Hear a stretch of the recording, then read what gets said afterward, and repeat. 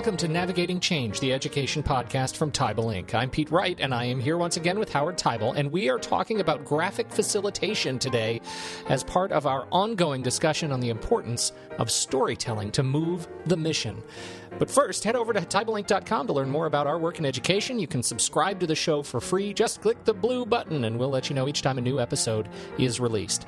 Our guest today is Karen Knight Dietering, an artist and visual communicator and founder of Ideas Take Shape, a graphic facilitation company dedicated to helping her clients find creative ways to communicate their ideas and concepts. She's done some fantastic work for Howard, and we are thrilled to be able to share her ideas with you all today. Well, thank you, Pete. I'm very excited to be here with Karen.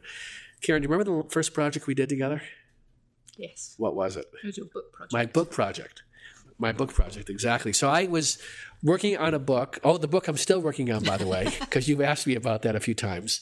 And it was really about how Karen helped me frame the big picture of why am I writing this and all the threads that are in my head. I think that what you do is so fascinating because you fundamentally not only have the skill set as a facilitator, but you have the artistic ability to capture it visually in real time. And I can tell you, I find that to be so difficult. So my first question is, thinking about graphic facilitation, is how do you listen and draw so well at the same time? And I don't think I have an answer for that. And I think it's one of the things that... Did you have to develop that? Yes. I mean, it is a listening skill. So you're listening to the words, the nuances, to the words within the words, and really starting to synthesize that into a few words and an image that will capture that particular theme or idea.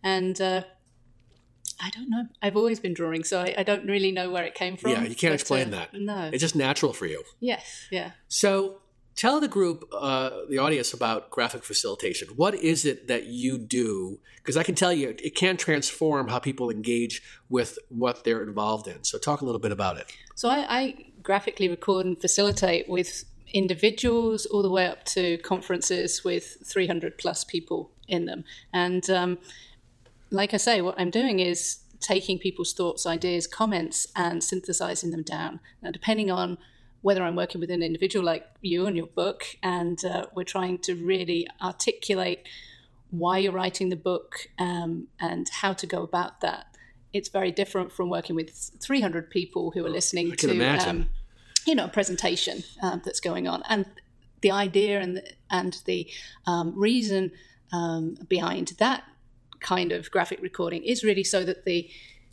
audience can look at the information that's come out and rather than reams and reams of notes that nobody is ever going to go back to, they can look at this picture that's encapsulating the thoughts and the ideas of the presentation of the day. It goes back to that concept that's been around forever, which is a picture is worth, I think it's 10,000 words. Yes. Not even 1,000 words. Yes. Seriously. How many times I've been in situations where I've been working with folks who have PowerPoint slides that have words in it that don't convey an idea.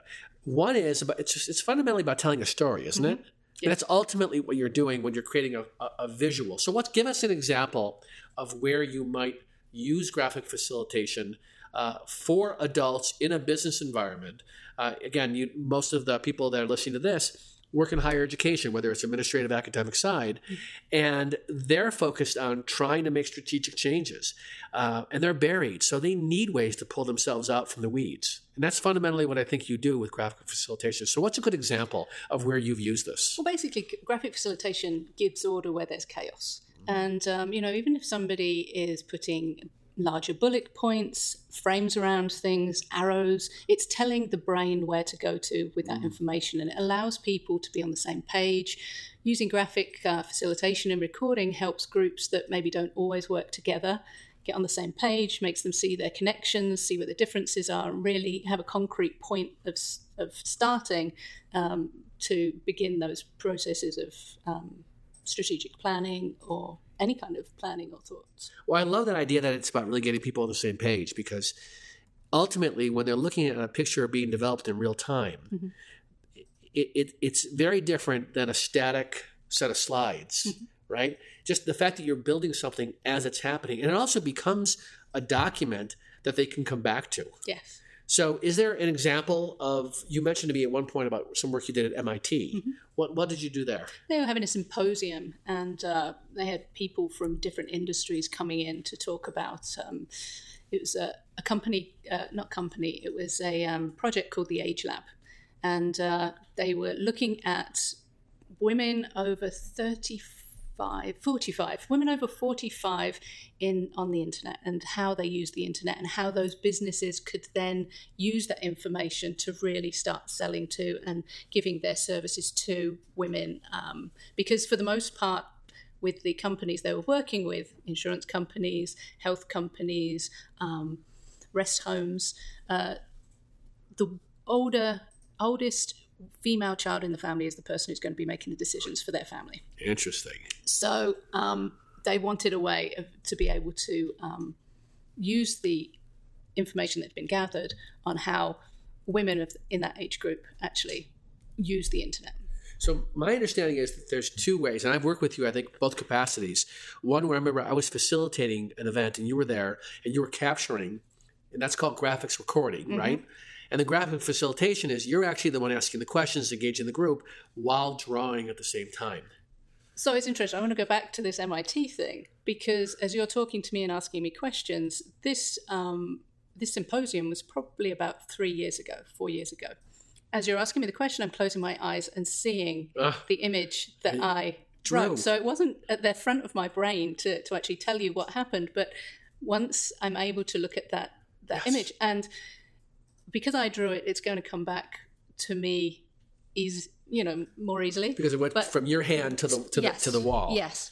But anybody else in that meeting who's taken a picture, who's maybe put it on their screensaver and has looked at that, is also going to have that visual recognition of the meeting and those keys. Why do you think people don't do this more often? Aside from having an artist like yourself who also has facilitation skills, why do you think this is done so infrequently? Because I can tell you from experience, it's rarely done.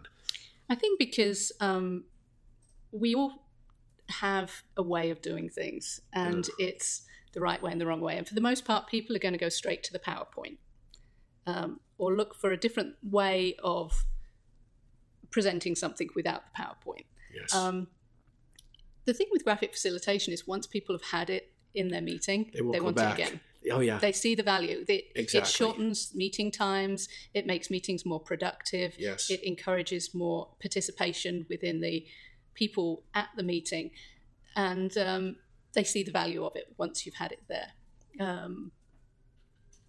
But trying to explain to somebody beforehand what graphic facilitation does, there doesn't seem to be words that can It's an experience. Mm-hmm. You have to experience it to appreciate the value. Yeah. So another thing you're getting into, which you've done for me, is animation. Yes. Which is so great. I have, and we'll put up there some examples for people to see. But I had this talk that a portion of it, I get up and I draw with my horrible handwriting a picture, and people get it, and I always dismiss, oh, they can't read it. But if I write long enough, they can finally figure out what these words mean.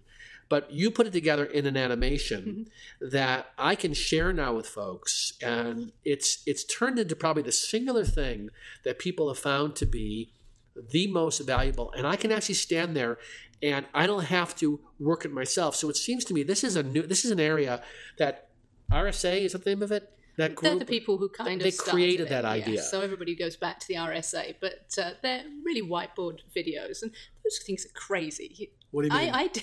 I did that for you, and I still watch it to the end. People will watch those videos to the end. They want to see how the picture ends, how the story ends. It's so cool. So the human brain just wants this start and end piece to the story, and they will watch it, which is why so many companies now are using them, because when you would turn off a advert because it was boring, you'll want to see how the story ends as somebody's drawing. It just keeps you engaged. Mm-hmm. Like, how is this thing evolving? Yes. And I can tell you that more people should go look at this video that Karen did, or animation, of the 1/6 2/3 1/6. And I'm doing another one with her right now on the Valley of Despair.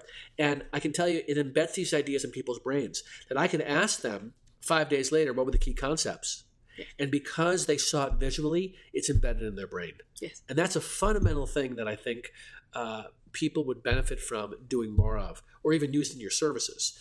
So what about if you wanted to learn it yourself? I mean, have you ever taught others how to do this? Yes. You could probably do a whole class on this, right? And I do. My background is in training and teaching. I work with middle school and high schoolers, and I work with adults who want to either take visual notes or do graphic facilitation within teams. Everybody thinks that you have to draw. The key is the listening. That's interesting. And we all know how to draw, but we come along and criticize ourselves. And in schools, we're allowed to say we don't do math, but then we still have to do math. Right. We say we can't draw, and everybody just lets you off. And the thing is that everything's a learn. Everything's a learned skill. So, well, we're so judgmental of our drawing. Yeah, and you're going to be. Some people are going to be better. Some people are going to be worse. But the truth of the matter is, people can all draw a star. Well, I can draw a stick figure. And right? What do you need? Don't I just need a stick figure for a person? You just need a stick figure. Okay, good. I because feel better. Then you're going to know that you're talking about a person. Or if you draw 4, you know you're talking about a group of people. And if you put a bubble over their head, you know that they're all having a conversation. So the pictures that you draw, especially when you're facilitating, are very, very simple, but they do give those kind of triggers to your brain. Well, it seems to me the other barrier, I mean, you'll hear a lot about people have different learning styles. Mm-hmm. And there's a part of me that says when people say they like reading versus what is the hierarchy around learning styles? I often hear people say that there's certain learning styles that I am an auditory learner, mm-hmm. right? Which means that if you give it to me in writing, I'm not going to really respond to that. It seems to me there's very little reason in my mind that if you put up something visual, that isn't the best way for people to learn. But there is a story out there about we all learn differently. Yeah. And, it's the running joke in my house when I skip a meeting or the children don't take something to school. I say, well, the email didn't have a picture in it. So that's good. I got to use that. Yeah, it's not going to, it's not going to go into my brain if there isn't a picture. But are there some people you found that don't resonate with this? Very few. Yeah. Very few. But yeah, there are. And, the thing is that you when you're taking your own notes, you have to find your style. And for the most part, we've all been taught to write something in lists, which is fine, but there are no cues there for us to look for. But see, I think this is the problem. I think people think they need to capture all the words in between versus looking for the key concept. Yes. And that's ultimately, when you're a graphic facilitator, you're looking for the key concept that strings the ideas together. Yes. And I think that's a trained skill. Yes. I don't think people naturally know how to do that. They're used to keeping track of lists, like you just said. And I practice. My boot camp is TED. So, right. Because the TED Talks are, they've been working on those for weeks and weeks and weeks, and they have taken all of that fluff out. There's very little kind of time in between ideas and points there. But everybody trains. If you want to flex a muscle, you're going to go to the gym and train it. So that's great. That's a great point. The listening skills and the drawing skills, most people doodle. And the thought behind that is that you're not listening. Well, the studies that are coming out over the years has shown that people who are doodling are actually more engaged than somebody who is just sitting there staring. I feel so much better now about myself. You're right. Because so I'm just always turn doodling. your doodles into little squares around your lists and arrows from those lists to other lists. And so for people listening, what kind of initiative or meeting should they be thinking about, or some examples where they'd want to pull people together? For example, if they're doing a strategic planning project or they're bringing a committee together, are there some kinds of gatherings that better lend themselves for graphic facilitation if people are thinking about doing it for the first time? I think that if you're going to be using graphic facilitation with a graphic facilitator, then you're looking at something larger like a strategic planning or day retreats. Those weekly or monthly meetings that you have, get somebody trained up into graphic facilitation for teams and start that visual process going. The other piece of graphic facilitation is we're working on a different scale. You've seen the pictures. They're 6 foot, 8 foot by 4 foot. So you're working at a very different scale from this tiny, letter size list that you're working on or a flip chart. So it gets your whole body engaged. It gets everybody's engaged in this picture that's larger than life, really. It's a creative way a very creative way of engaging a large group. Yes. The way, as non-transformational this is, this in itself is a big deal, is to get in a large group 5 flip charts and people working on those 5 flip charts. Yeah. That in itself is a big deal. Yeah. Even though what they're doing there is they're writing lists. They're not drawing pictures. Just as long as they put colored bullet points and, Exactly. Because I think that engages people more. They get to it's almost play. Yes, and there's no reason why we can't play. I mean, the ideas come out when we're playing. That's innovation. Yeah. But, I have had people on panels and recording the panel discussion and have had the participants come up to me and say, I was trying to think of things to say so I could get on the picture. Oh, that's awesome. So, people like to see themselves. True. They like to see themselves in different places and their words there. So many people come up after I've recorded and just take pictures of themselves, either with the picture or take pictures of the picture just so that they can have it on their phone. And now we've got this technology where we can literally have them around us all the time. And by just remembering that conversation allows us to actually start to put it into action. Very cool. So how can people learn more about what you're doing? We have a site for graphic facilitators. What's the site?